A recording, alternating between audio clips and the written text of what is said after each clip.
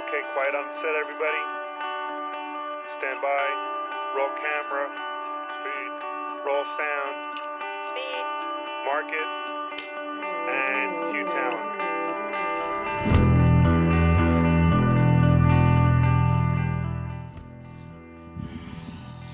All right, here we go. Day two. Good? Yeah. Okay. So, Thomas, we have just wrapped on the first day of shooting. What is the working title that we're using for this project? Right now it's the Thatcher project. The Thatcher project. So we just wrapped. Yeah. 12-hour day. Yeah. How are you feeling? Exhausted. Exhausted. So I think we're both exhausted. Yes. Yeah. Fighting a migraine, which I get often. I'm fighting a migraine, and that it's both thankful and just kind of thank God we got through it, and also wondering, did we get everything we need for the edit? Do we have enough pieces to put together? Is it going to work? And I feel pretty confident, but it's putting that jigsaw puzzle together. Yep. Now, even though you don't work in the business, you've been on enough productions that you're familiar with the process. Yes. So do you feel like you've achieved what you wanted to achieve on day one? Yeah, mostly. I wish we had another day, but you always feel like you're missing stuff. It's just the way it is. And given what we were dealing with, some of the things that happen along the day, it's amazing, Now, this was just to give the audience a little taste of what the project is. We had basically one location, which was the inside of a limousine. Yeah. And that was the challenge. Yeah. That was a challenge because it was a challenge on multiple levels. Just to find a limousine available on a low budget in that period. That was run. And that was accessible to our geographic location. Correct. So that was an accomplishment, that you found a very good limo. Yeah. I think that's an A+. Yeah. The challenge, I might live in it. The challenge for the camera department in shooting in a limousine is that you don't have a lot of room to work. Yep. You don't have a lot of room to put cameras, put lights. So, we went pretty minimal. We shot with a GH5. I decided to shoot with anamorphic lenses. Great. Yeah, and great choice. I think it was a good choice. I like the look. Yeah. What I wrestle with, and I'm always, for me, very critical after a job. Like, I always look at the things that I didn't have, or I missed, or I wanted, or I would have done differently. So that's just my nature. So I always look at it a little more critically than I think other people do. So we had two lenses because, it's not a big budget. Yeah. So we had a 35 and a 50 millimeter prime lens from SLR Magic, anamorphic lenses that were Micro Four Thirds, fit natively onto the GH5 camera. And I felt that the 35 was a little tight, given the space. I agree.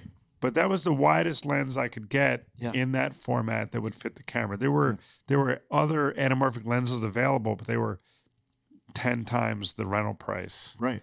So I felt like that was a little bit of a challenge to make those lenses work in the limo, given the time and the amount of things we had to accomplish in the day, chasing light. We had a very small crew. The car died. We had to jump it. The car did die brake failure. As we were rigging the car. We had to ND the windows on the outside. We had to rig the camera mechanism. We used suction cup mounts. We used a slider with some sandbags. We used all these little bits to make the camera work in the tight positions. And it was 100 degrees in the car. In the car, it was 100 degrees. But the battery literally ran out as we were ready to go for the first take. Yep. The battery died. Yes. Yeah. So I had to bring my car over here and Jumpstart it, which is always a good way to start the production. And we had a lot of people coming over, looking, seeing what we're doing, and asking about the production. That was fun. It's always fun. Yes. Yes. So we wrapped the shoot. You feel like you've got everything you needed. It is a jigsaw puzzle. And you have to now, we're going to do another day of shooting. We're going to do some exteriors. We're going to do some pickup shots. Yes. Some inserts. Yep. But some aerial. Yeah. This was basically went pretty much as planned. Yeah, I'm very happy. I mean, I think, we had talked about, I think that I thought the actors were fantastic. The crew, I thought everybody did a great job. Everybody did a great job. And the things that I struggle with, it's not that we didn't get what we needed to get. It's that was the actor on while there wasn't a post office truck going by and we're supposed to be in Europe, so, what's in the background, so those are the shots to mix that we're going to have to put together that'll be tricky. That'll be tricky. It is tricky. And like I said, I always look at the things critically until you get, and all the magic is going to happen in the edit suite like it usually does. And that's the part of it that I enjoy is putting it together and making something sometimes out of nothing. Yeah. And that's where the days go. I mean, when we edited on when you were doing the Intermatrix with me back in 2002, that I had, so much fun that we would be in there for 12 hours and it seemed like it was 2 hours because you're in the zone and just so creative. And it was just some of the best times that, 4 weeks, 6 weeks of editing that. Now you brought up Intermatrix, and that's the first time that we met and worked on a project. Yes. Yep. In a very brief way, yeah. Give us a little background on what the Intermatrix was and why you felt compelled to produce that. Well, that was honestly way ahead of its time. Way ahead of its time. Now you see all the information. So it was about dispelling myths in fitness and health and nutrition and talking about healthy eating and all these things that people are talking about today. We were talking about way back then. And just the moderation and what foods are healthy, what targeted to kids, kids and families, and teachers, education, and plus the work we did was something that they're just starting to do today. It wasn't a fitness video showing exercise. We had animation, we had sketches like Saturday Night Live, and made people really interested in it. And then I had written the book that went with the videos. It was pre-internet, pre-streaming and all that. And now that's kind of, people are going that way. So it was it was just too early, but it was great. It led to the creation of several gyms that I did. And again, it was an ambitious project though. Incredibly ambitious. Very ambitious. And you self-funded it. I did. I self-destroyed myself. Cheap. Yeah, exactly. That was the first time I destroyed myself. Yeah.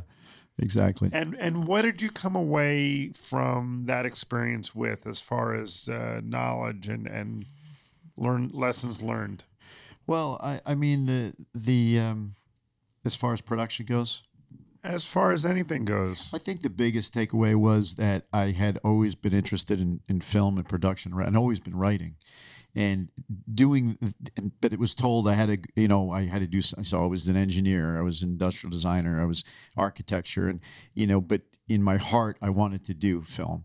And so when we did that, and we were shooting, and I was writing, and we were editing, and that was where there was so much passion there, and that really kicked off from since then, writing all these screenplays, doing other projects like this, and getting passionate about something. And I mean, a lot of people wouldn't just go down, just sell everything they had and be out there on a wire without a parachute. But sometimes you have to do it. You just feel like it's important, and somebody's got to do it. You know what I mean? And I felt that way with fitness and kids, and I feel this way about people and them wanting to have a voice. And in this case, again, Margaret Thatcher's a voice for many people, and many people around the world, because I feel like they don't have a voice. You said something that's very accurate, but I think a lot of people don't always hear it. Like living on the wire, living on the edge. Yeah. you're literally on the edge of existence. Yeah. That's right. You know, we were talking at dinner Yeah. about your migraines and you don't have health insurance. Not right now. Right. And you know, you literally have to make decisions about, you know, am I going to take a pill today? Yeah. Or am I going to have lunch? Yeah, exactly. Yeah, it's kind of insane, right? So I mean, if you kind of grew up in you know, like A, B, C, D, E through your life, and being used to some kind of a support system, it's very hard to understand. Like, you got to be crazy, right, to do this. But I don't know, man. It's just I feel like if it's important, you've got a life, and at the end of the day, you have to do what you think is right, you know. And it is listen, everything worthwhile and everything that is meaningful requires some kind of sacrifice. I'm not saying you have to always be 100% or nothing, but sometimes, you know, I mean, like today, like the money kept adding up. It keeps adding up. The production's it's never like, okay, that's how much it's going to cost. Fine, I have the money for that. It's never. Even with the gyms, when I built the gyms, it's like, okay, what, we're $100,000 over?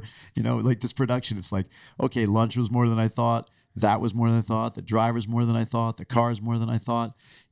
You know, it just never end. It could never end. Any film. We were talking about, like, even big dollar productions. They never have enough money. Right. Never have enough money. So you were in a quandary when we spoke last on this podcast 24 hours ago. Yes. About hair and makeup. Yes. And we tried. I had even actually called my cousin, who used to be in the business doing hair and makeup, and I extended an invitation for her to come out of retirement and to help us out. She kindly passed. Yeah. But you were in quite a quandary. You were stressing about it, and here we are now. Yeah. 24 hours later. How do you feel the hair and makeup situation progressed and resolved, or did it? Well, I mean, having never been a hairstylist myself, and only looking like one, especially or play one on TV. Play one on TV, having the black T-shirt. So I don't know. We did her hair ourselves, and I think, I mean, it came out pretty damn well, considering we've had no training whatsoever, not one lesson. So I mean, would I have liked it to be more Margaret Thatcher? Yes. With the dress, with the acting, with the hair and all the baubles. Does she pass for Margaret Thatcher? Yeah, I think so. I think it'll work. But again, it's not what I had planned on doing, but we had to do what we had to do, you know? I never thought I would be doing hair. I mean, we've done a lot of different things, but never a hairstylist. Agreed. I would agree with that statement. Yeah. What are you looking forward to? What's the next phase that you think will be something you're looking forward to? The editorial part? I'm very much looking forward to it. I mean, I love it. I love the writing is just this brutal, horrible, wonderful thing. You know, writing a screenplay is it's just so there's so much. It's too long. It's a very lonely thing, and it takes so much discipline because you're putting so much time into something that nothing may ever happen of it, but yet you have these things, and as you do it, things kind of come alive, and it becomes this living thing, and it's just a wonderful process once you get into the zone. But it's hard. It's like working out. Like, it's not like every day you say, "Oh, I can't wait to go work out." You know, it's some days you just got to go there. It's you got to do it. You got to eat right? So it's hard. And screenwriting is the same way, and the shooting is, for me, I love the process, but it's very stressful because you have an idea of what you want to capture in your head, and it never matches what you're getting, and you have to come to grips with that. And it's a constant fight, and it's constant disappointment. And then sometimes you have little wins. But then... That's a great way to put it. I would agree with that 100%. Right? And then editing, to me, is... I love it. The beginning is tough because you've got all these pieces and you've got so much. My biggest problem is on the machine that I'm using. I'm wondering is it going to crash every 5 minutes. So, but once you get that initial all at least the rough cut of the pieces together, and you have that story. It's just awesome. I just love it. And then you start to layer in the sounds and the music and and you're creating this thing. And it's so cool because your screenplay was A, and then when you're shooting it, it turned into W. And then you while you're editing it, it's turning into T. And then at the end, it's Z, and Z is awesome. It's not what you thought. What does that spell? Mess. It spells chaos. It spells migraine. Yeah. So, yeah. So but I don't know. You think that's about it, right? That's about it. Right. So we shot on a GH5. We shot 4K 4:3 anamorphic at 150 megabits, 422 10-bit color space. We also recorded to a Atomos Ninja V in ProRes to an SSD. So I will take those video files back with the audio files. We had 4 actors. We shot with a Sound Device 788T, 4 tracks, plus we used Zaxcom body packs, which have recorders. So I will provide you a library with sync sound from the ProRes files and the Sound Device audio files. And you will then start to edit on Final Cut. Yep, Final Cut. And you will start to put the pieces together. Yeah. And when do you hope to have a completed piece? Tomorrow. Tomorrow? No. I'm not going to have it synced by tomorrow. No, as soon as possible. It's so the problem is it's a timely topic. I want to get this out there as soon as possible because of there's what's going on in the UK right now in the EU, UK, the Brexit, and that's one point that's very timely. And the second thing is I want to I didn't know this. Well, I know this now, but the Crown, which is really greatly produced. It's a great show. And I think it's a Netflix show. This season, Margaret Thatcher is introduced by Gillian Anderson. And so it'd be great to tie into that before or around the same time because it's so timely. I think it's going to renew interest in that period in Margaret Thatcher. Yeah. I mean, you have not asked for anyone to help. I started a GoFundMe campaign for you on your behalf. Yes. Just because I think you're deserving of some help. And I would encourage anyone who's been down this road, probably can relate to what Thomas has gone through. Maybe not. You're on the extreme end, I would say, but I'm on the spectrum. It is a respectable passion that you have. And I would encourage people to help you out with. I think it's a good. It's whatever it's you can. Yeah, it's good. It's good, and you've given so much with the crew and everything, and so that's been amazing. I just want to see you succeed. Thank you. Okay, so we will reconvene. In another few weeks. We'll see how the post-production's going. We'll keep the audience updated on the progress. Yep. And certainly when it is released, we'll make that available. Yes. Absolutely. All right. Yeah. Get some rest, Thomas. Yes. Thank you. You too. Good night. See ya. That was a lot of fun. It would be even better if you could add something to the conversation. Drop me an email at thisweekinproduction@gmail.com. Or even better, call our new TWIP voicemail box and leave us a message. 601-564-TWIP. That's 601-564-8947. Also, a reminder that This Week in Production is available on all major podcast platforms, including Spotify, iTunes, and Google Play. So please subscribe to get every episode. Lastly, if you like what you hear, would you mind giving me a rating or a review? I'd appreciate that. Okay, that's a wrap on This Week in Production. Thanks for listening.